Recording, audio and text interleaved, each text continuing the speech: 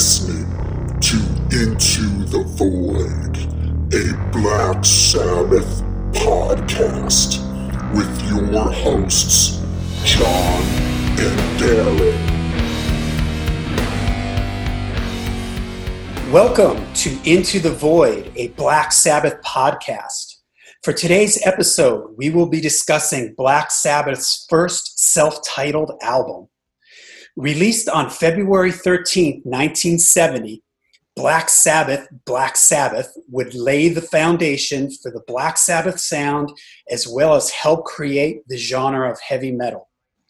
We will look back on when we first discovered this milestone album and our early first impressions, along with a track-by-track analysis. We will also examine its place in the Black Sabbath catalog, as well as its influence and legacy in heavy metal history. I'm your host, John, along with my co-host, Darren. So cue the rain, the thunder, and the tolling bell, and let's get started. All right, Darren.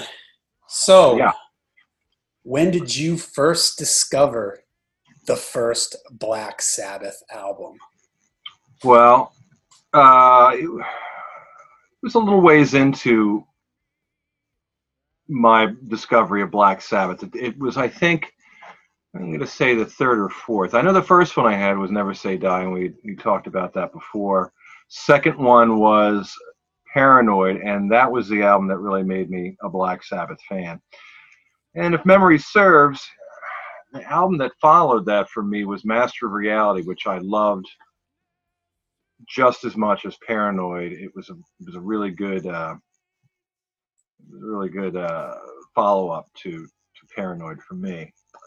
And if memory serves, the one after that was the self-titled album, and I was taken back by it initially. The vocals right away threw me off.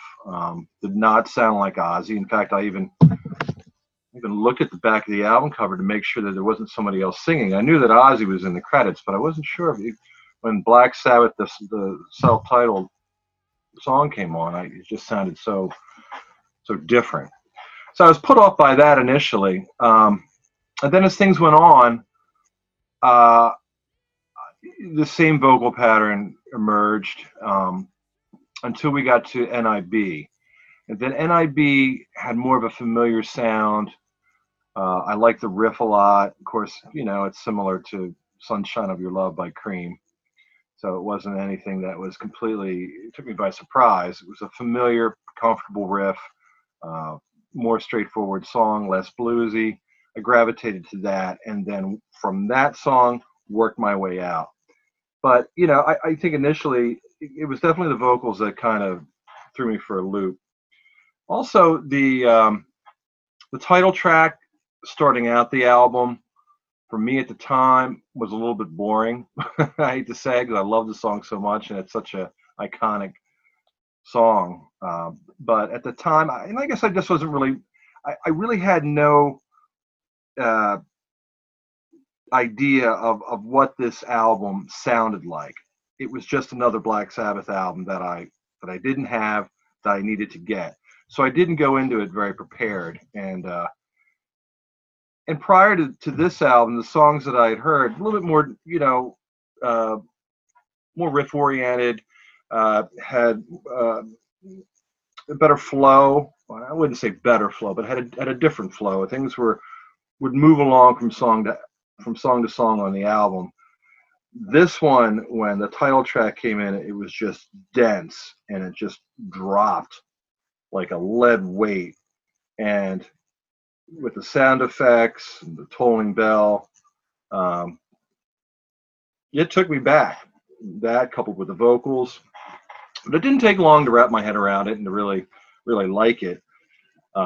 It was a scary song, but I think initially what I was a little bit hesitant about really embracing it was the tempo. It took a while before things really kicked in, and of course when it gets to that middle part and things get, it's almost like a film in a way. You have the beginning of the movie, and it gets to the it goes through the plot line, and then there's the climax, and then the finale. So, and interestingly enough, the way that Black Sabbath came about, of course, as you know, not to jump too far ahead of things, but the horror movie aspect, that was sort of their intention, as far as the image, the name, definitely hit home on this one, especially the title track, because it was like a soundtrack to a horror film. So those are my first impressions. Yeah, cool. Mine's similar to yours. I had discovered this album. I know I already had Paranoid. That was my first Black Sabbath album. And I'm pretty sure, I know I had Blizzard of Oz. I'm pretty sure I had Diary of a Madman. So my first impressions were similar to yours, where, well, first of all, when I saw the album cover, I've always loved that album cover. It just set the mood for the creepy horror vibe that the album would have for me. And my impression was similar to yours when I turned it on. When I first heard Ozzy's voice, I was like, wow, okay, is this Ozzy, or this is really different?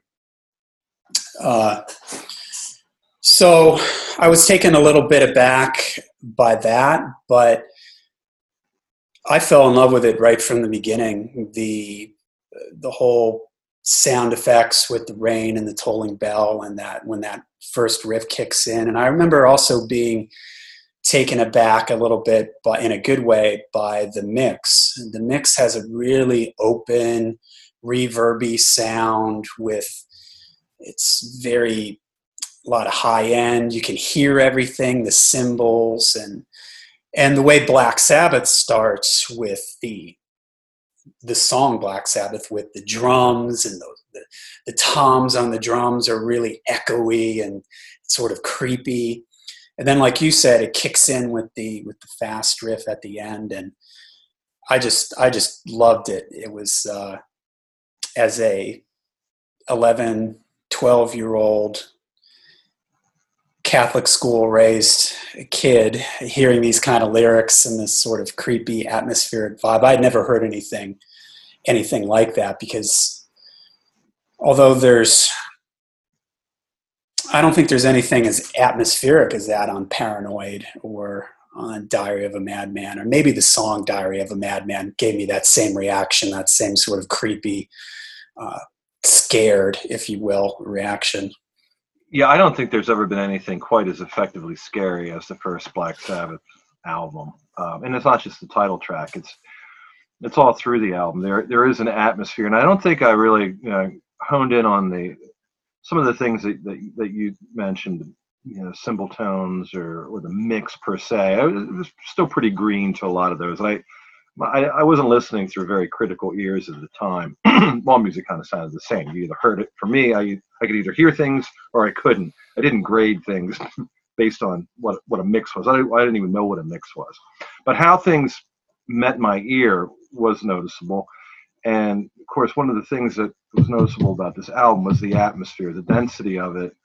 The density of the first song was right off the bat. That was very noticeable. But moving along and moving through it from song to song, I mean, it was still pretty consistent. There was a consistent density to it and atmosphere, which has, even at that time, had kind of a dated sound to it, but all the more cool because it gave it its own sort of feel, its own vibe. I can't say that I heard anything that was quite similar to the first Black Sabbath album. So everything about it was completely unique to this album and my listening experience of it. Yeah, it had a very open, to me, I just remember thinking it had a very sparse and open sound to it. I had already heard Heaven and Hell, and I had Mob Rules. And the other things that I was listening to at that time, like British Steel and stuff like that, it just had a much more open sound, and it always made me think that they were, even though we know now that's not the case, it sounded like it was recorded in a church or something. It has this sort of open, cavernous sound, and I come back to the sound of the toms in the song Black Sabbath, or when Iommi does his unaccompanied guitar parts in Warning and stuff. It sounds like he's sort of in this, there's a little bit of an echo or a reverb or something to it. And even though it's a pretty sparse recording in the sense that there's, for the most part, one guitar, one bass. There would be some spots where the guitar is doubled, but for the most part, it's a pretty straightforward. And as everybody knows, with the story, it was basically recorded live.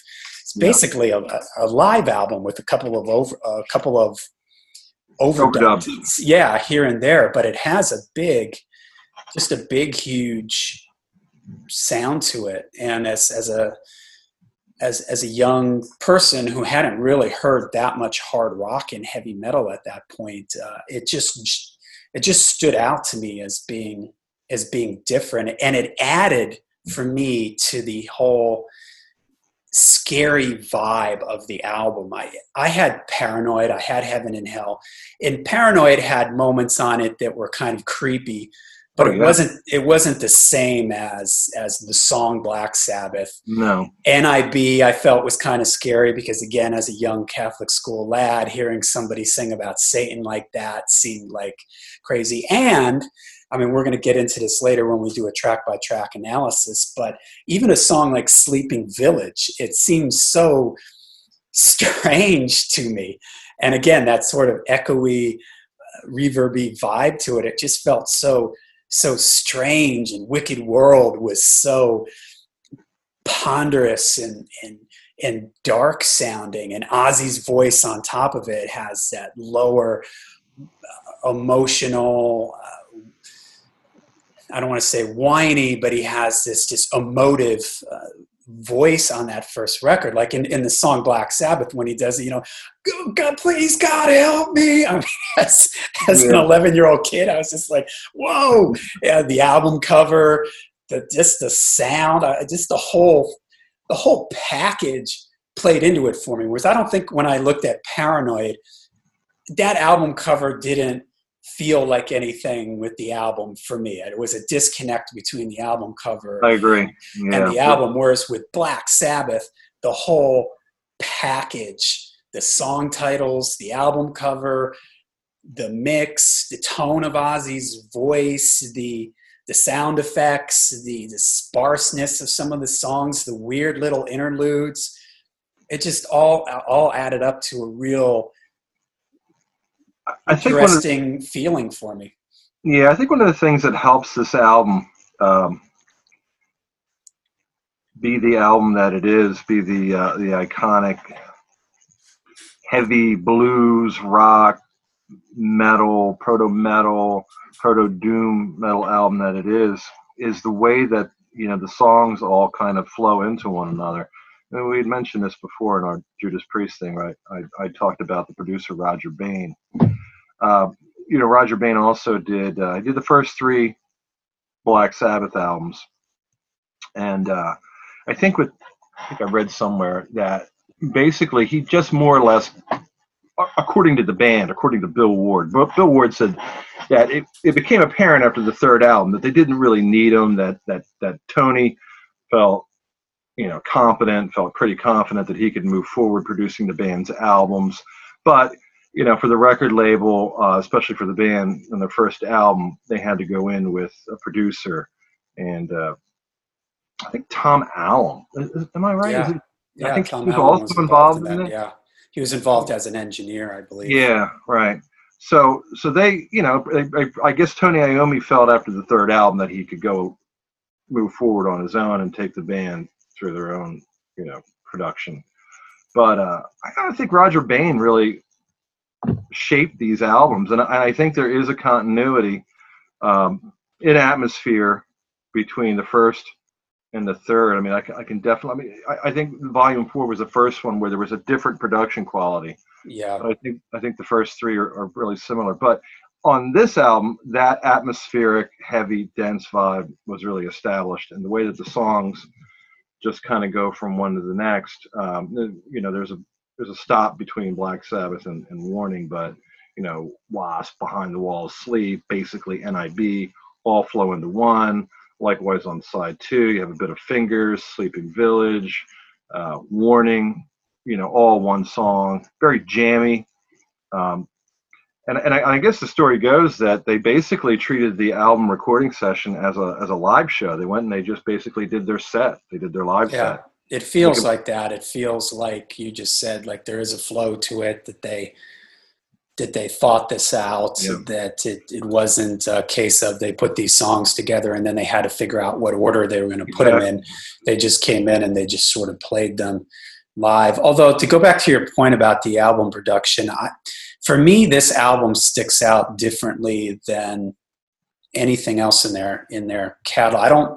For me, it sounds more different.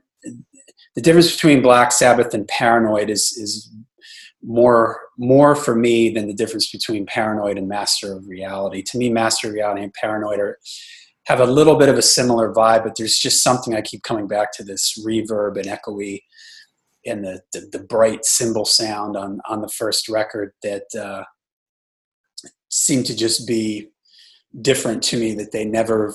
Paranoid to me is a little drier sounding. Same thing with Master of Reality. If you listen to the drums on Paranoid and Master of Reality, they feel more dry to me, whereas on the first album they just have this big sort of echoey sound, like in The Wizard, for instance. All the cymbals are ringing out, and just the drums in general they don't sound like they're close mic'd. They sound like maybe there was just a room, just a couple microphones approximately placed around the drums, and it really just picked up on the room sound. And maybe, I never thought of this before right at this very moment, but is it my favorite Bill Ward drum sound? It might be. It might be for me, the first album. Yeah, I think I'd lean more towards Paranoid for Bill Ward's drums, or Volume 4. But you're right. There is more of a reverb sound on the drums. The drums aren't quite as loud in the mix, I think. I think the guitar and bass really dominate this album in a good way. And what's interesting, I guess, is that I think Iommi's intention was to record the album with his Stratocaster, yeah. And I think the only song he actually recorded with a Strat was "Wicked World," but it didn't. And you can hear it a little bit if you listen to that song. You can hear, especially in the unaccompanied guitar solo spot, you can hear it has sort of a Ritchie Blackmore, Jimi Hendrix clean stratty kind of sound. Another interesting note, and a myth that I would like to dispel, that gets mentioned all the time. I even read it on Wikipedia right before we started this. I opened up Wikipedia just to get my brain juices flowing on this. And everyone always says, which is true, that Tony Iommi did lose his fingertips in the accident. And they said because he lost his fingertips, he tuned the guitar down. On the first Black Sabbath album and Paranoid, the guitar is not tuned down. They did not tune the guitar down until Master of Reality, and then the next 3 records, Master of Reality, Volume 4, and Sabotage, would be Sabbath Bloody Sabbath. Sorry, would be tuned down. But for the first album, they are not tuned down. And not only are they not tuned down, I think where the confusion is that he did use lighter gauge strings. He changed the strings on his guitar to make them easier for him to press down. But they are not tuned down. And another little interesting guitar trivia out there, the song Black Sabbath, typically heavy metal songs are in, for people who aren't guitar players, E, which is the lowest string on the guitar. So you can get the lowest sound on your guitar. The song Black Sabbath is in G, which is a higher pitched than E. So the song Black Sabbath, one of their creepiest, doomiest sounding songs, not only is it not tuned down, it's not even in the key of E. So it just goes to show you that you don't need to be tuned super, super low to sound creepy or atmospheric or doomy. And the song Black Sabbath is proof of that. Yeah. Yeah, I think the production has a lot to do with how this album comes across too. It's like we talked about, the some of the tones, the atmosphere in the studio. I think that's one of the things, other than guitar tuning. But I think the production is what really makes this album Absolutely. what it is, and carry the atmosphere that it does. So where does this rank for you in the Black Sabbath catalog? Some days it's number one, actually. With Black Sabbath, they're all interchangeable. They're all like my children. I love them all. Mm. I'm gonna say, like, more recently, probably number three. Right now, my favorite is Volume 4, probably followed by Technical Ecstasy, and then probably this one. I tell you, it was a real breakthrough for me with this album, was getting the original Vertigo UK first pressing, and the sonic clarity between that and the Warner Brothers version really lifted it up to a higher level for me, and I really could wrap my head around it. And listening to the Vertigo, the UK Vertigo, it really sounds like you're in the room with the band while they're recording. This Warner Brothers version has kind of a more muddier. I hate to use the word muddy because it's not a bad sounding record, but by comparison, it has kind of a muddy, almost muddled tone, which I was used to. I mean, that's the first way that I heard the album. But when I got the UK version, I listened to it. It just opened it up completely. I was like, oh my God, this is amazing. Interesting. And isn't the UK version, for people out there who may not be aware of this, the UK version swapped out the song Wicked World and put Evil Woman, which was a cover by a band named, is it Crow? Crow. Yeah, and I'm glad that we had the US version because, well, first of all, I love the song Wicked World. And honestly, I think even though the song Warning is a cover, the song Warning, a cover of a song by, for those who may not know, by the Ainsley Dunbar Project. Retaliation. Right. Is a way more fitting cover, and it fits the mood of the album because it has kind of a bluesy, doomy riff, if you will. Wicked World, I love that song. So to take Wicked World out and put Evil Woman, which is another cover, and a cover that, in my opinion, it would have really affected the flow of the record for me. Evil Woman is too upbeat, if you will. It wouldn't have worked. I guess it would. I guess it created some levity overall to the the context of the album.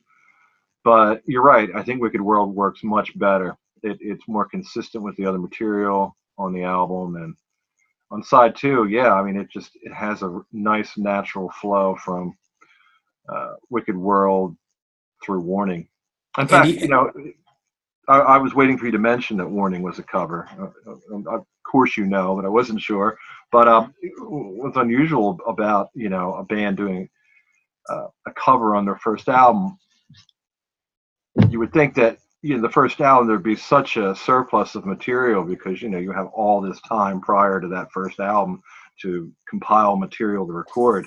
It's kind of strange that there's two cover songs on the first album, but I guess bands at that time were doing it. Deep Purple, they did a couple covers of Hey Joe, and yeah, it was a pretty common thing back then. And interesting. Well, 2 points. I wanted to go back to Evil Woman for a second. If I'm correct, Evil Woman was recorded as a single or as a separate thing before these recording sessions for the first album, right? Yeah, it sounds, and it also sounds a little bit. It sounds out of play. That's the other reason why I would not have liked having that as in the version of the record that I had, because sonically it doesn't sound the same as everything else. And the other point I wanted to bring up is I'm currently reading a book by Martin Popoff called Who Invented Heavy Metal? And it's done in a timeline type of format, a month by month, year by year thing leading up to what he considers, and what I agree with him, is sort of the birthplace of heavy metal, which is 1970. And of course, the album Black Sabbath, along with Deep Purple and Rock in the first Uriah Heep album. But I was struck by, in the timeline, they mention when Black Sabbath changed their name from Earth to Black Sabbath. And there's some quotes in there from like their early manager, Jim Simpson, and some other people that were around the band about when they started playing some of these songs like Black Sabbath and NIB. And it wasn't as far in front of the recording of this album as I had sort of originally thought in my mind. I was thinking that they had been playing these songs for a good year or more. But from this timeline that they lay out, and of course it's not like anybody had a diary or something from back then, just pulling this all from people's memories, they didn't have these songs. It wasn't really that long before the recording session. So in a way, I could kind of see how they were kicking it around as a blues band for so many years. They decide to change. They write the song Black Sabbath. They realize they're onto something. And then the direction of the band changes. And then they're ready to go into the studio, and they haven't quite worked up a full album's worth of material. So they reach back into something that they had done in their live sets, a blues number that survived from their original days as a blues band. So that might have been part of it too. It's just that they just flat out didn't quite have enough of their own original material at that point to pull off an entire album. Well, in 1969, they were playing under the name Black Sabbath. This album came out, I think, February 13th. February 17th, I think, 13th. Yeah, Friday the 13th. Yeah, it was Friday the 13th. Friday the 13th, so, 1970. And so, I mean, we're pretty early into 1970. So, a lot of the gigs and a lot of the material was starting to take shape in the second part of 1969. Of course, the Dumfries show, which I think was in October, that was like the holy grail of Black Sabbath live recordings. I think it was one of for the longest time. When that surfaced on the internet, people were going crazy. Yeah. And what was the set list on that? They play Black Sabbath, right? I have it. I have a bootleg vinyl. They do Memory Serves. They do Black Sabbath. Black Sabbath, I think, comes in cut off. They're even on the master, and there's a whole story behind it. But for whatever reason, the master was, I think it comes in like maybe half into Black Sabbath, and then Warning, Sleeping Village. It was a relatively short set. I think it's like 30 minutes long. But, and a couple of blues numbers. And isn't Song for Jim on there too? No, that's another bootleg there's another bootleg floating around with that was a demo. It was a demo that they did at some point earlier. I don't think that was actually Black Sabbath. I think that was I think it was Earth when they were still maybe under the name Earth. So that wasn't really, Earth to Black Sabbath, I guess it's sort of, just a technicality. But the Dumfries was the first known, one of the first known live, if not the first known, the first Black Sabbath show that was very elusive there for a while. For me, this album, as far as where I rank it, I'm similar to you in that you talk to me on certain days, and I'll tell you that it's my number one.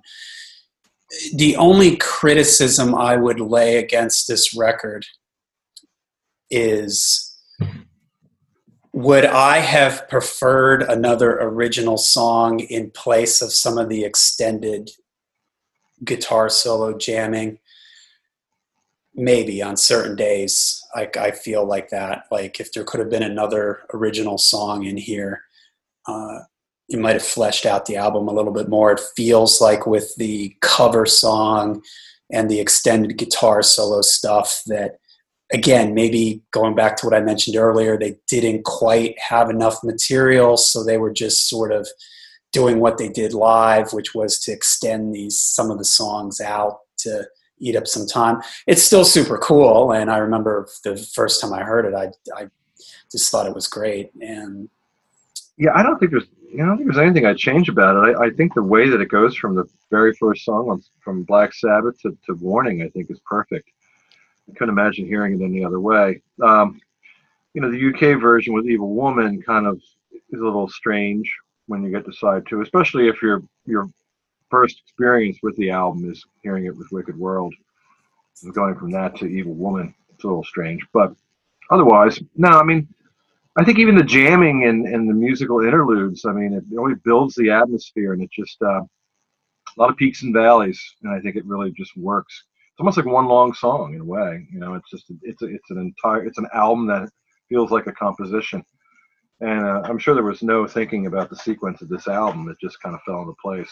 Could be wrong. Yeah, and after all these years, I couldn't hear it any different after all these years. That's why it would be extremely disorientating to me to hear Evil Woman put in place. I've heard this album so many times that I hear what's coming next.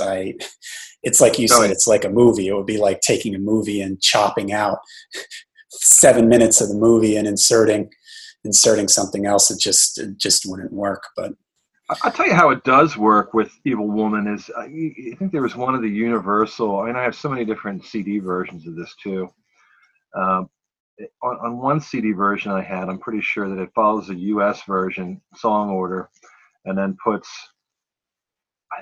Evil Woman at the very end after Warning. And that makes sense because it does sound like a bonus track. Yeah. So, in that regard, it's cool.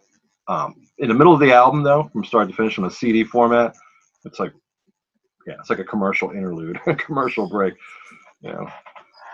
Yeah, for sure. Well, and I agree. And the first time, I forget what CD version that was that I got, where it was tagged on to the end of it. That's what I thought, that it was just a single or something that was just added here as a bonus track. And I was surprised when I read later on that it was that. The first time people in the UK heard Wicked World was on the We Sold Our Souls for Rock and Roll compilation. So what do you think about this album's place in the history of heavy metal in general and its impact and legacy? A lot of people say that this is the first heavy metal album. Yeah, I mean, I would agree with that. I think that even when it came out, I think it was influencing bands. A lot of their contemporaries were.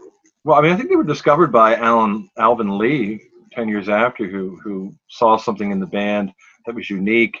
I don't think they sound anything like 10 years after, but I think he saw them and appreciated that they were onto something different, that it was a new sound, that it was something that was exciting. And I don't think he was the only one that made that assessment. I think they were also influencing some of their contemporaries too. I know over in the United States, I mean, a band like Bang, I mean, they're almost sort of like to me, even though they weren't on quite the level as BOC, Blue Oyster Cult, who were conceived to be the American version of Black Sabbath, to me, Bang were more the American version of Black Sabbath. The lyrics were very dour. The vocals were high pitched like Ozzy. Yeah. And they were kind of, and they were influenced by Black Sabbath. So I mean, I think even at the time in the early 70s, I think that they were influential. I think they were turning heads and getting people to go back to the drawing board and say, hey man, let's think this thing through again. I just heard this band and they're incredible, and I want to do something like that. Yeah. Go ahead. Yeah. As time went on, I think it was ever present in mostly heavy metal. I think because of just the sinister sound. I don't think there's any other genre that was more inviting to the sinister sound, the big guitar tone. There was no other genre, I think, that was inviting to this album as much as heavy metal as it became known, as it became a genre. Recognized this album and built from this album. So as Black Sabbath is one of the first heavy metal bands, I would have to say, yeah. I mean, I think that's pretty much a no-brainer. I mean, other people talk about bands like Blue Cheer and some Grand Funk, but man, Black Sabbath was just, they were heavy. It was heavy. Yeah, and the difference for me between where I agree with you, I would say that this is the first heavy metal album. And the difference for me between Black Sabbath and Blue Cheer, or let's even just, a lot of people say, I mentioned this earlier, that 1970 was the birthplace of heavy metal with the first Black Sabbath album, Deep Purple in Rock, and Uriah Heep, Very Heavy, Very Humble. Mm-hmm. And for me, the difference between Black Sabbath and those other two albums is the dark, like you mentioned, sinister sound, the dark overtones, the entire package, the album cover, the song lyrics, the minor key, dark sounding riffs. Uriah Heep maybe had a little of that on their first album. Deep Purple, there's heavy elements in rock, but I don't think it has anything that's as dark and sinister sounding. Maybe Child in Time, but you're forgetting about Mark I, Deep Purple Mark I as well. I mean, we're picking up from. I mean, the first two, Shades of Deep Purple and then Deep Purple, I think were more chronologically in time with this. Maybe In Rock came out after Black Sabbath. No, came out in 1970. Okay. Yeah, so those three albums, the Uriah Heep and the Deep Purple in Rock, came out in 1970. So that's why a lot of times people say 1970 is the year and the three albums that helped define heavy metal, which I can understand that because I think Deep Purple represents a certain part of will go on to influence a certain part of the heavy metal sound, whereas I think Black Sabbath influenced it with the darkness, the sinister sounds, a lot of the minor key riffing and everything like that. And I would put Uriah Heep somewhere in between Deep Purple and Black Sabbath as far as. Well, a couple of things that set Deep Purple and Uriah Heep apart from Black Sabbath was they had very prominent keyboards. Yeah. Organ. I mean, that pretty much, partly defined their sound. Black Sabbath had no organs. It was all guitar driven. So it stood apart from Deep Purple. But they did have a mouth harp. Blues harp, right? It was a Sleeping Village, yeah. Just think, if history had gone a little differently, the mouth harp could have been the sound of heavy metal. Yeah, how about that? So they did have that, and that was unusual. But it again, I mean, it fit in perfectly, and I couldn't imagine hearing Sleeping Village without the mouth harp. But Uriah Heep and Deep Purple, I think at that time had a lot of Deep Purple especially was more of a little bit of R&B, more rock and roll. They had some, the Child in Time on In Rock was pretty epic, pretty emotional. But I think that struck a different chord. There was nothing really particularly sinister. I mean, the heavy tones, the guitar, the warm guitar tone, virtuosity, and the keyboards and the guitar. But like you said, it didn't have the same dark, sinister vibe that the first Black Sabbath album did. I think maybe Uriah Heep may have come close. I think if you're going to say, in order of sinister, it would probably be Black Sabbath, then Uriah Heep, and then Deep Purple. We're just singling out those three bands. Gypsy is pretty dark, very heavy. It almost sounds like something that could be a part of the first Black Sabbath album. And for some people may not know this out there, that the U.S. version of the first Uriah Heep album swaps out the song Lucy Blues with a song called Bird of Prey. And Bird of Prey is a very metal-ish sounding song for 1970, which makes that album a lot heavier. Lucy Blues is, as the title suggests, is just kind of a loose blues jam. So to swap that out and put in Birds of Prey in my opinion, makes the first Uriah Heep album a lot more heavy, a lot more humble, if you will. It does. I really like Bird of Prey. It was also on to be later. It's kind of weird. Salisbury, right? It was on Salisbury. It was a different version. I don't like it as much as the version that was on that became part of the self-titled Uriah Heep album. U.S. version, Mercury. In fact, more often than not, when I want to listen to the first Uriah Heep album, I will reach for the U.S. version for Bird of Prey. I also like the sequence too. Come Away Melinda is one of those songs where, not really too crazy about, but Bird of Prey is a very heavy song, and it kind of evens things out a little bit. And when we're talking about Black Sabbath, Uriah Heep, Deep Purple, the Uriah Heep album that I'm thinking of is the U.S. version of the self-titled because it includes Bird of Prey. Yeah.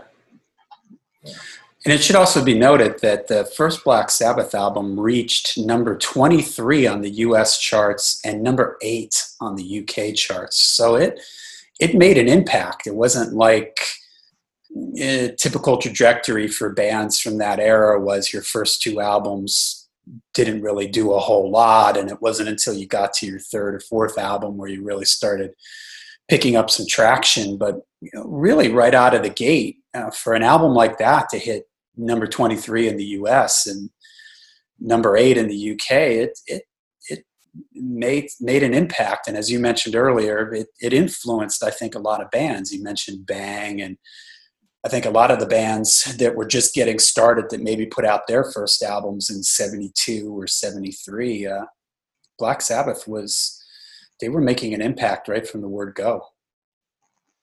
Yeah, it was definitely something that I think really blew people's minds. It's interesting. I didn't know that about how well it charted in the U.S. And it's kind of strange that it did without any single, really. And at that point they hadn't. I don't think they toured the U.S. until after Paranoid was out. So they hadn't toured the U.S. They didn't get any radio airplay. So that's a good question. Like, how did that album do so well over here? It must have maybe just word of mouth, or I don't know. It just, I guess word of mouth or the music press, even though they claim, and I believe them, that they were slagged off pretty hard in the music press, but maybe in a way it's sort of the any kind of press is good press, and maybe some people read this and saw the album cover, heard the name, and just the entire package. It doesn't take a leap of the imagination. You see the name Black Sabbath, you see that album cover, you flip it over, you see song titles like Wicked World and Sleeping Village and The Wizard, and it's setting up it sets a tone. There was also a thing going on, predominantly in the UK, I think, where there was a strong interest in the occult and how it manifested itself into rock music. Black Widow was doing, it was much lighter, kind of almost folk rock, but with, satanic occult lyrics.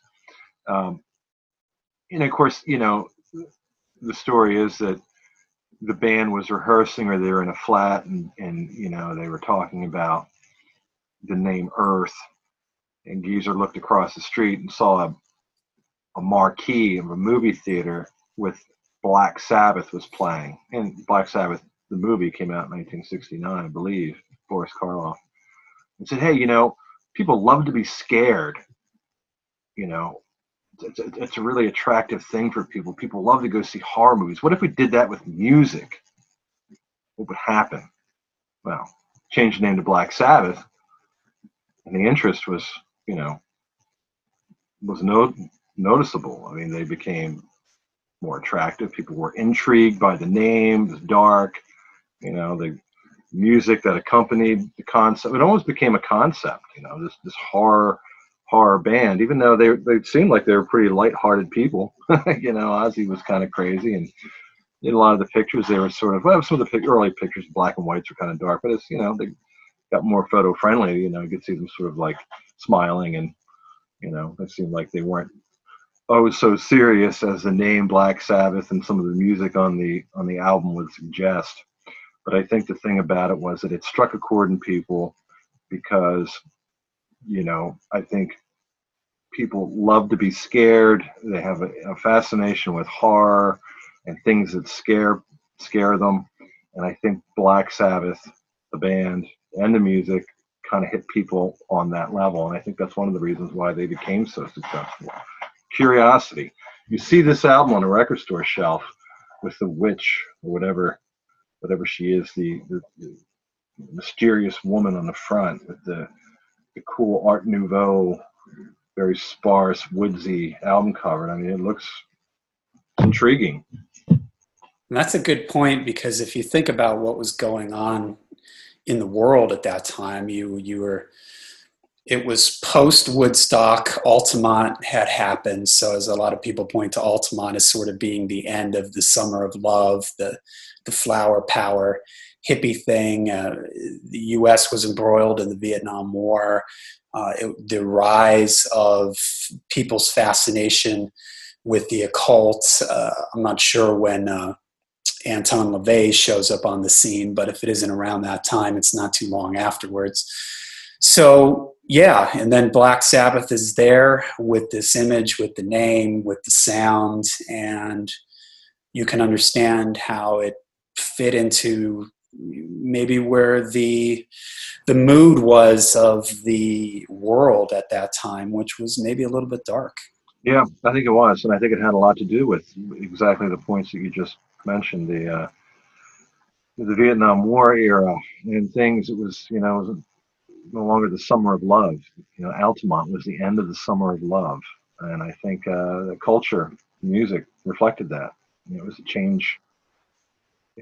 Figuratively, it was a change of seasons, and the season was getting darker. And Black Sabbath's music was there as a soundtrack for that. But I think the original question was, where do they fit in with were we still back and where they fit in with heavy metal? Sure, if we want to put a ribbon on that, yeah. Yeah, put a ribbon on that. Yeah, I think they're definitely. I think Black Sabbath would be the first heavy metal band. Yeah, I agree with you, and I think that most people wouldn't argue with that. And when this discussion comes up, it's almost always cited as where it started. And when you consider where Black Sabbath went, and it just makes sense to say that, okay, this is where heavy metal got its start. So, all right, shall we go down song by song on the album? So we've got Black Sabbath first, and we kind of talked a lot about this one, but you got any other thoughts on the first song, Black Sabbath? One thing we didn't touch on earlier, I talked about the atmosphere. We talked about the structure of the song, how it starts out and where it ends. The fast part and to the ending. But I think the lyrics are interesting too. Very. I guess you could call them satanic, very horror movie-esque. Hammer Horror. For those that don't know, Hammer was a film studio in England that came out with it was sort of like the UK equivalent of Universal Studios, but quite a few years later. But Frankenstein, Dracula were all revamped and represented for the UK, and it was a very very popular film studio and movie house. And Black Sabbath, the lyrics sort of accompany that in my mind, and I think that's where we really hit home with the horror aspect of Black Sabbath, the band. And it's pretty much where it kind of ends too, especially on this album, because then we start moving into different territories. We're going into the Wizard, which was a little bit more Tolkien-esque, I guess. And it was a little bit of a different vibe moving from Black Sabbath to the Wizard with the harmonica. Definitely more of a bluesy, heavy blues song. For sure. And I always like the way, well, for me, the song Black Sabbath, it's just the whole thing is just fantastic. The sound effects at the beginning, Ozzy's voice in this, the "Oh God, please God help me" is just, scary and sends a shiver up your spine.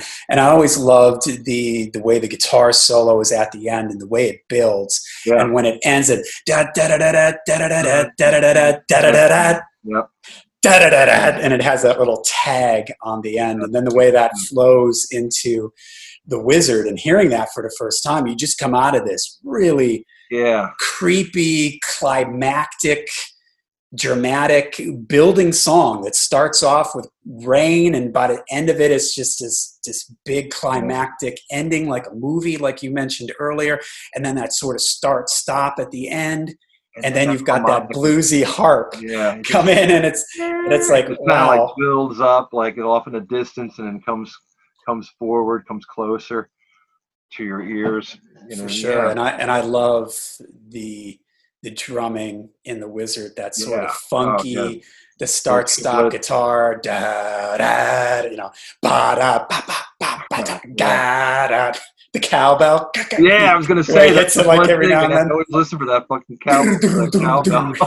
It's just like random. I couldn't even, it is. It's just totally. I love that cowbell. It's just random, one little stray cowbell hit. Yeah, that's awesome. But definitely one of Bill Ward's best performances is on the Wizard. Absolutely, man. And that's what sells that song for me, is that whole groove, the whole verse groove, and the way it when at the beginning, he does the guitar thing, and then Bill does the crack, boom, boom, that's just great. What's so cool about that is it really exemplifies how tight they were as a band. And I mean, to record this in 12 hours, I doubt they did that more than once or twice. Probably, I think everything was really done on the first take, But it the way that they're so in tune with one another, even the breaks just come in, they end, and they come all together. Everything is in unison and just perfect. It's obviously a band that had been. They talk about it all the time, how they were playing.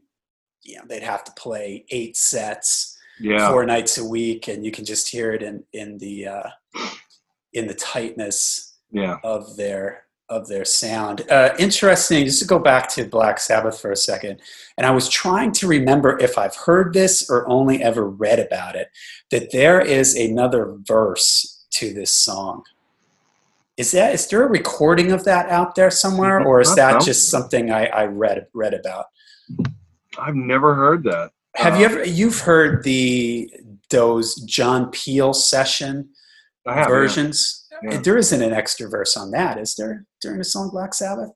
No, but here's the thing with some of those early recordings. Ozzy wasn't very good at remembering lyrics, and sometimes he would improv things. Like at one time there was different lyrics to War Pigs, and they were called Walpurgis Night, and I think a lot of it was just kind of ad-libbed by Ozzy. So if there is anything that's different about the John Peel sessions as opposed to the studio, it was probably just accidental. Yeah, I think it has a little bit of an extra. Maybe the ending is a little bit different. Maybe, but I think it might have just been something that was more of an impromptu type of thing that somebody messed up. Well, I'm reading here from Wikipedia, and according to Wikipedia, a version of this song from Black Sabbath's first demo. Now, it says first demo exists on the Ozzy Osbourne compilation album, The Ozman Cometh. The song has an extra verse with additional vocals before the bridge. Interesting. And it says it's tuned differently too. It says the guitar and bass are tuned differently. Yeah, I don't think that's a demo. Is that a demo? No, it's he lists it on that album as a demo, but it came out later that those were from a John Peel session that they had done. So I'm going to have to go back and listen to that. I knew I had read that or heard that somewhere, but again, I'm going to say that it was probably one of those things that was a little bit of an improv. It was probably impromptu. Things kind of got maybe shuffled around a little bit in the live situation. Yeah, but probably. Who knows? All right, so we covered The Wizard. Anything else you want to say about The Wizard? Yeah, I think we pretty much covered that. All right, well, next we have Wasp / Behind the Wall of Sleep / basically / NIB, but I guess we can just take Wasp and Behind the Wall of Sleep, which is one confusing aspect of this album. I remember as a young kid not understanding all these extra song titles, which in this case, I guess Wasp is supposed to represent that drum that drum beat that, or no, that drum beat is at the end right before it basically comes. I guess just the intro to what we call Behind the Wall of Sleep. I guess Yeah. that's supposed to be, yeah. Yeah, I guess that's what it is. There's no time signature next to it. So, and Black Sabbath was the first band I ever saw that would do things like that. Yeah. Luke's Wall. Right. Use the word interpolating. And have like little subsets and little and Master of Reality did that. They had Death Mask, which was Death Mask, yeah.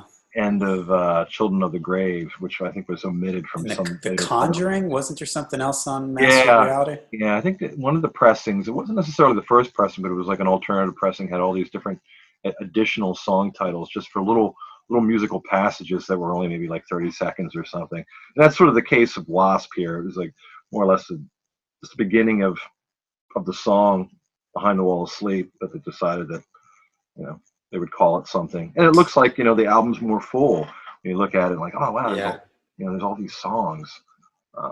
And it kind of starts with the same kind of groovy vibe a little bit, following after the Wizard, but then when it drops down into the ba da dee da da, and I always loved on that song the way Ozzy, I don't think it's an effect. I think he sang it twice, and they just panned it really heavily, and maybe they're slightly out of time with each other. So as a fun little thing, and as a kid, I used to love doing this, where if you just turn on one speaker on your stereo and listen to that, you'll hear it without that effect, which sounds, when you've heard it a million times with the vocals like that, it sounds fun to listen to it with just one voice. But I always thought that effect on his voice is super cool. And that is really cool.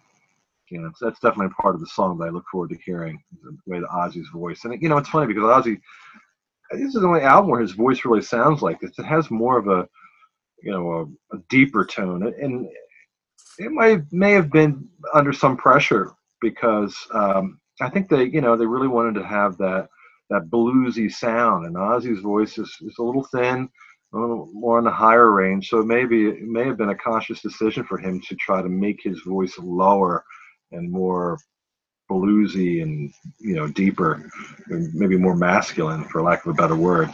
I remember one of my first impressions was that I thought he sounded like he was drunk, like slurred, and his voice was sort of like he was singing while he was drunk.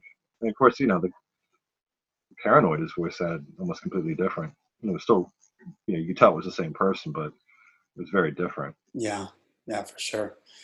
Yeah, but it's Behind the Wall of Sleep. It's just a cool song. I love the groove in it. I love when it kicks into the ba-dum, ba-da-dum, and the bass starts getting really active. And we haven't talked about Geezer really, which maybe can segue us into our next thing. But Geezer's bass just sounds great on this whole record, and the way the record is mixed so simply, where for the most part it's just one guitar and the bass. You can just hear. And they're sort of separated, where the bass is in one channel and the guitar is in another. So another fun experiment for everybody out there. Turn on one side of your stereo, turn it all the way to the left or to the right, and you'll hear either just guitar and drums and some of the vocals, or you'll hear just the bass by itself a lot of times. And Geezer, especially on this one, really starts stretching out and jamming, whereas the two songs before this, he's kind of playing a little bit tighter to the riff. But in this, you get a little bit of that when a guitar solo kicks in here, that thing that Geezer would do, like after this in, say, War Pigs, under the guitar solo in War Pigs, where Geezer is just doing his best Jack Bruce and just going sort of crazy underneath it. And this is what you get in Behind the Wall of Sleep. Well, what a great bass player Geezer was. He really occupied his own space. He never tried to follow the guitar exactly. In fact, there's very few times when I can really hear him doing the same thing as what Tony's doing. And you're a guitar player, you're probably more perceptive of that than I am. But when I listen to early Black Sabbath, and especially this album, Master of Reality, I really hear Geezer doing his own thing, really elaborating on the rhythm section, and he stands apart. Bill Ward's very solid, but also with a lot of finesse and a lot of like a jazz aesthetic that he applies to Black Sabbath's music. And where Tony is, he's his own master of tone, and his solos and just his riffs. Each person has their own value. It's just what's so amazing about Black Sabbath, the band, is that everyone seemed to really pull their own weight. Each person was an important component to the whole thing. For sure. Especially Geezer. I mean, you could just really pick out. A lot of times for me, I'm not a bass player, and a lot of times the bass does kind of fall into the background. It's not very, very noticeable. With Black Sabbath, Geezer's playing, you could always hear it kind of like bubbling there somewhere in the background, but also very noticeable.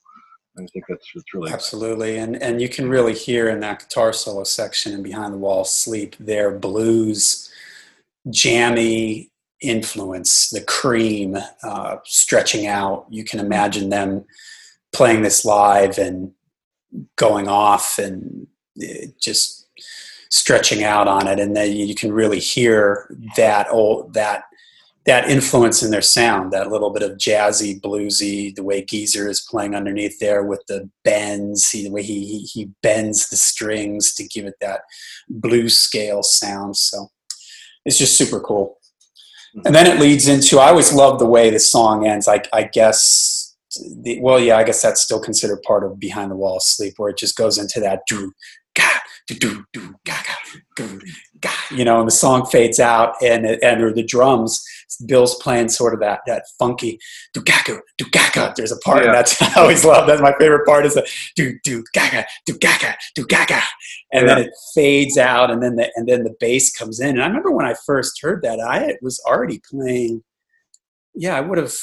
Pretty sure I was playing guitar at that point. I'm not 100% sure if I had picked up the bass yet, but I wasn't even 100% sure what that was. The way the bass sort of snakes in there, and he's playing that rubbery bluesy solo thing. It was like, wow. And then it kicks into I know at the time I didn't know what, when he kicks on the distortion in that wah-wah pedal for the beginning of NIB, I know at the time I had no idea what that was. I was just like, whoa, what is this? But going back to Geezer, what an interesting type of player he was. Here he has his own bass solo, and again, you can picture them playing these songs live, and that bass solo probably would have been a lot longer. That drum solo that Bill does before that was probably something that they would stretch out on, and they tightened it up and brought these aspects of their live show onto this first album.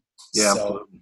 Just super cool, and just a great signature Geezer Butler moment, that bass solo and the beginning of NIB.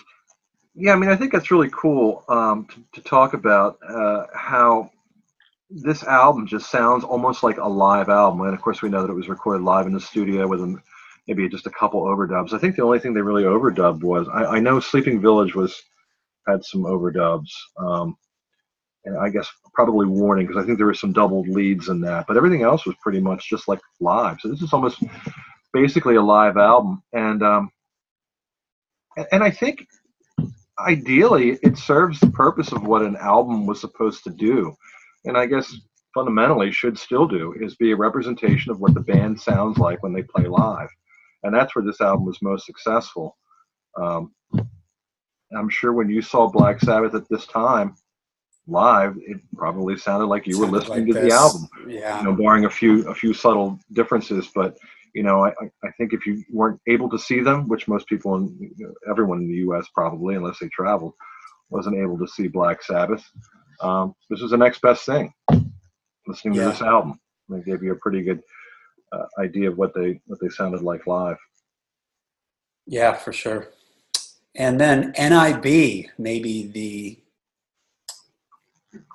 one of the big songs off the album, you would say, that had been in their set lists. The song Black Sabbath stuck in their set list for forever after that. And then NIB, probably the next long-standing one, maybe the most compact song on the album. The riff, I always loved the riff. Ozzy's vocal delivery, especially in the "Your love for me has just," is just great. And this is one of my, if I had to make a top 10 Tony Iommi guitar solos, this would probably be in a top 10 because it's Iommi at his best. It's when he does those melodic down, down, down, down, down, down, down, bah, bah, bah. It has the melodic. Like he built off the riff. Yeah, it's like a riff. His guitar solo in itself is of a riff. Another one that immediately pops to mind is the beginning of the guitar solo in War Pigs. Down, down, down, down, down. That in itself is a riff that people sing along to, you know. And the guitar solo just builds really nicely in NIB, and the way it sort of builds up to a big climactic thing, not unlike, I never really thought of this, but not unlike the song Black Sabbath. It just builds really nicely, and just a lot of the way it moves up and down. It's got a slightly groovy feel to it, the drums and the verse and everything, but the way it drops down in those, I guess you would call it the chorus, and then throw in the subject matter again as a young kid and hearing, you know, you get to the end of the song and my name is Lucifer. Yeah. Yeah, Great song. I think everything that needed to be done to establish what Black Sabbath's intention was done on this album. I think if there had never been any other album that followed Black Sabbath, I think that they'd probably still be as legendary just off the strength of this one album. Yeah, I agree. And maybe NIB, I never really thought of this, but maybe NIB is the song that sounds the most like what was to come after it. Like if you were to take a song from here and put it on Paranoid, maybe NIB might be that song, because it's pretty compact. There isn't any excessive jamming or anything. It's a pretty, I don't know what the time is on the song. I'm guessing it's not much more than 4 minutes, maybe at the most. Yeah, I would say so. Well, it's very well written. It's got changes in it. It's got tempo changes. It's got a big Iommi solo. It's got some jammy type bass stuff from Geezer underneath the solo. And in Iommi solo, another thing I'd like to point out, that is this the first time he does this on this record? I think so, where he starts soloing and another guitar comes in soloing at the same time. He did this on War Pigs, and he does it throughout various albums, but that to me is just super cool. There's like these two guitars, and they're not playing the same thing. They're just sort of crossing paths with each other, and when you got the headphones on, it's just really cool. It's kind of an interesting thing that he's doing that. I never really felt that I could really feel anything from his solos other than, you know, the atmosphere that it was building and the way that it fit in with the context of the song. But to take his solo, and a lot of them were doubled at this point, and I think combined you had one good solo. Individually, I don't know why he chose to do that. Maybe it was lack of confidence in one, committing to one or the other. But as time went on, and as we'll get further into when we go through the discography, by the time he gets to Technical Ecstasy, I think he really hones in on what his strengths are in composing a solo. And I think some of his best solo work is on Technical Ecstasy, which is an often overlooked album. But at this point, you know, I think he's building up and, you know, experimenting a little bit. And I think the overdub 2 solo thing was more or less in the fact that was pretty effective on this album. It builds a lot of, takes up a lot of space.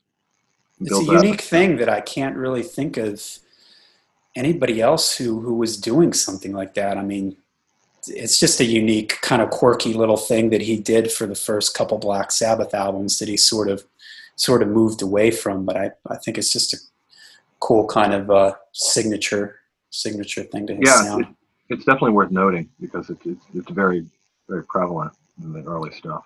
All right. Well, what do you think of Wicked World? Wicked World is great bluesy, heavy song. A lot of different movements, a lot of different things going on in the song, but fitting together seamlessly.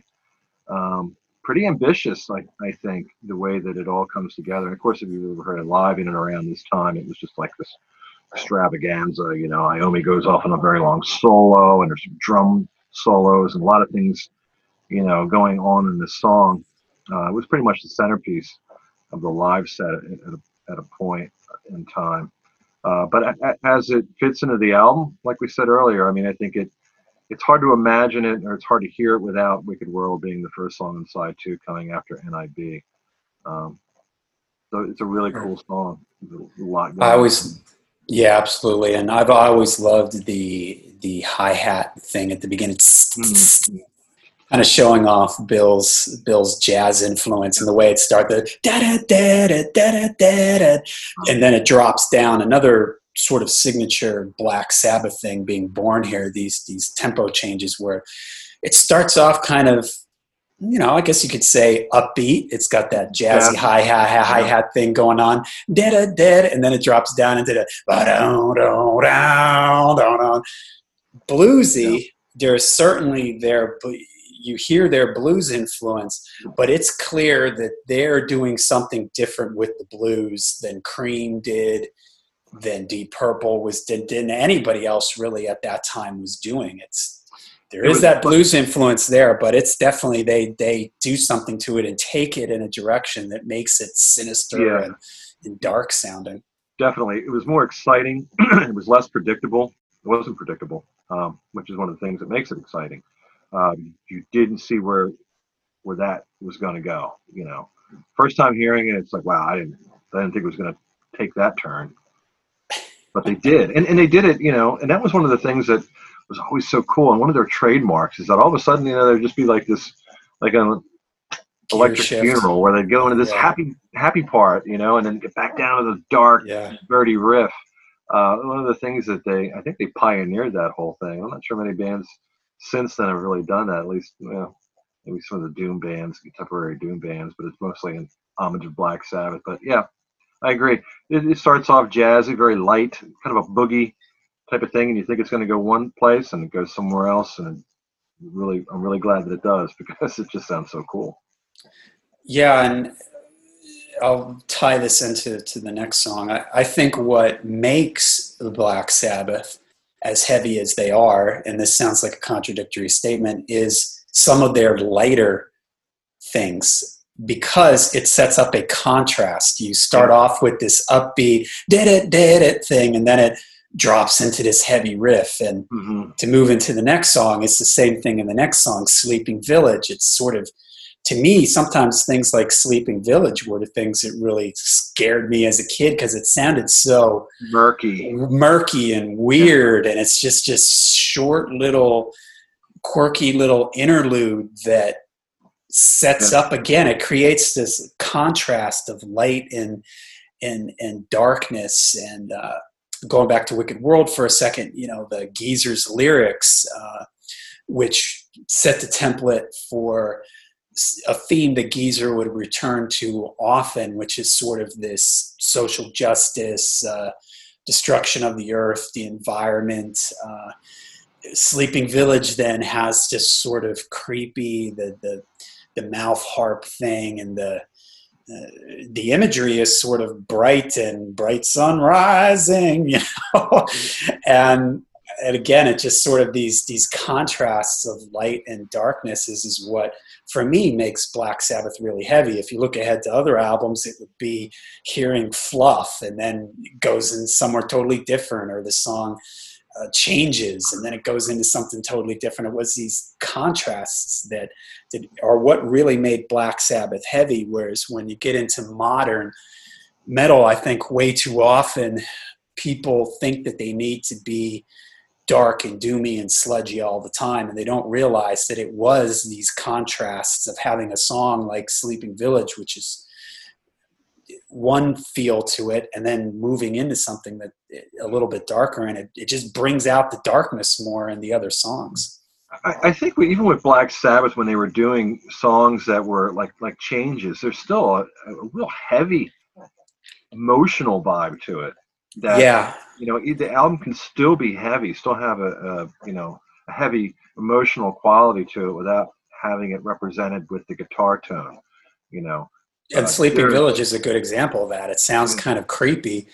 There's really nothing in that song. It's just that mouth harp and the vocals. Yet it has sort of a weird creepy, strange vibe to it. And like you just said, Black Sabbath could get that emotion across with, they didn't have to do it with just sludgy, heavy guitars. That's why I pointed out at the beginning of this, and I wanted to point out that they're not tuned down on this album, and the song itself, Black Sabbath, is not even in the key of E. So all you kids out there that think in order to be heavy, your guitar's got to be tuned down to Z, and you got to be super sludgy and stuff. You don't. Black Sabbath sounds creepier and darker than a lot of bands with just a mouth harp and Ozzy singing. Yeah, Just ingenuity. Exactly.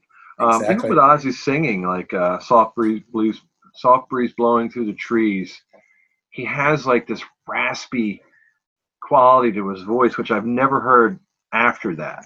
It really sounds like an old. And in that particular line that he's singing, he just sounds like a seasoned old bluesman. He's really in that mindset of blues rock vocal performance, and moves away from that pretty quickly. But just interesting to note that they all seem to be on the same page, and Ozzy included. And maybe Geezer wrote the lyrics, but it's Ozzy that sells those lyrics in the way Absolutely. that he sings. I think he's always done that. I think he didn't get as much credit as relatively speaking. I think people like to, say Ozzy was, not very talented, or he didn't really contribute as much as some of the other members. But I think it was Ozzy's voice that really sold Geezer's lyrics and really made the music very effective. And he certainly pulled his weight, I think, as much as anyone else in the band. For sure. And I really like the way he sings Sleeping Village. All right, and we come up to the last song on the album, Warning, which is a cover song, but when I was younger, having bought this on cassette, there was no indication that was a cover song, and to me, it didn't stand out as like, whoa, this doesn't sound like Black Sabbath. To me, it fit in pretty well with, it had a little bit of a different feel than the other stuff before it, but it still had kind of a dark feel to it. This guy, the love gone wrong type of thing. The way Ozzy sings it, he sings it a lot like mournful and bluesy, like you mentioned, like a lot of the earlier songs. So to me, I didn't even know it was a cover song till years later, when I don't know how I found out. Maybe when I saw the vinyl version of it and I looked at the credits on the back. But it fit right into the album for me, and the way the guitar drops down and does its own thing there for a little while, I thought was really cool. When I first heard it, getting to hear Iommi stretch out like that, and he plays some little riffy type things in the middle of it, which is there's a little bit of an effect on the guitar too, I think, where one point it sounds like it gets really echoey at one point, and then it sort of comes back in. So yeah, just a cool song, and I guess a cool way to take the album out.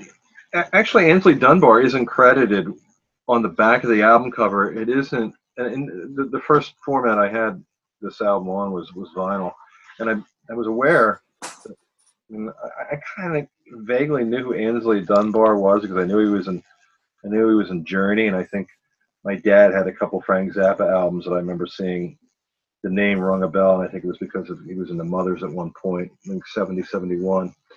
But I did notice that there was the name Dunbar in Warning, and it stood out from the other credits on the album, which were Iommi, Osborne, Ward, and Butler. And then here on Warning, there's Dunbar. So that was one indication that this was a different kind of a song.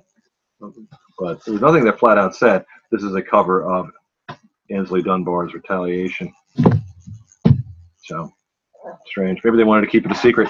But you got production, or you got you got money off it. It's still right. All right. Well, any other thoughts on that particular song or the album in general? Yeah. I mean, I guess this one of the cool things about this album is that it's so all the first. I think everybody loves to single out the first 6 Black Sabbath albums as if they're the only ones you should listen to, and I don't agree with that. But what I will agree with is that they are essential to heavy rock music and heavy metal or whatever. And each of those 6 albums are distinctly different from one another. And this is where it begins. This album sounds like nothing that came after. And subsequently, any album that comes after this doesn't sound like the one that follows.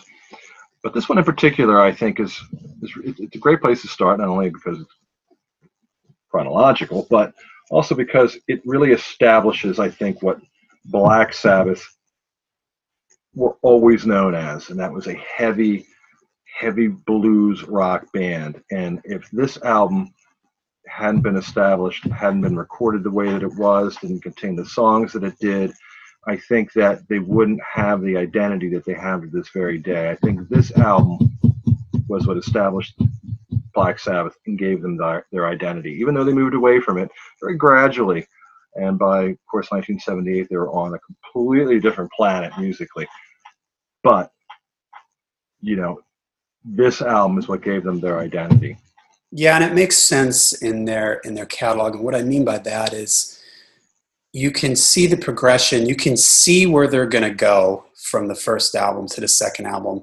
As I mentioned earlier, maybe with a song like NIB, you can hear their earlier influences, but it's not a case of like sometimes bands' first couple albums, you mentioned Deep Purple earlier.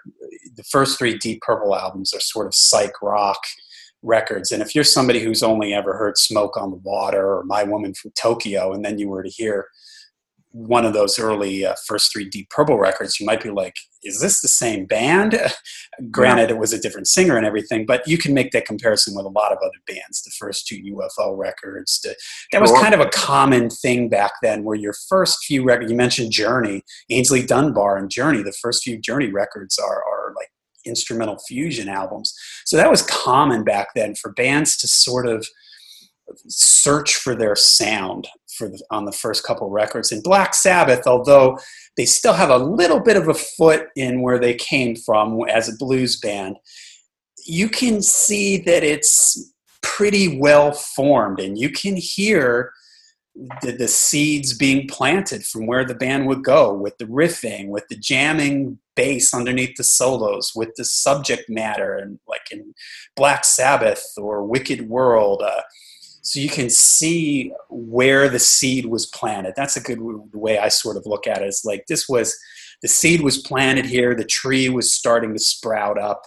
It doesn't stand out to me like, yeah, it does sound a little different. It does sound different than the other albums, but it makes sense to me when I put them all in order. It isn't a situation like the Deep Purple albums or something where it just sounds like it's just a different band. It still sounds like the same band. It just sounds like this is them discovering their sound and coming into themselves.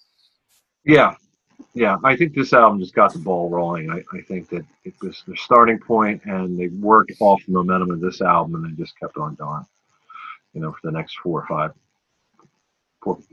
albums. I think by 76, things are starting to wind down, getting a little bit probably less than enjoyable for them. But yeah, they're definitely flying high up until and including Sabbath Bloody Sabbath. I think by Sabotage, things were starting to get old. Some business issues, management, things like that. And as we move forward and we talk about Sabotage, it'd be interesting to contrast where they are at that time versus where they started out. But yeah, indeed, Black Sabbath. All right, Black Sabbath. Well, we would like to thank you for listening today.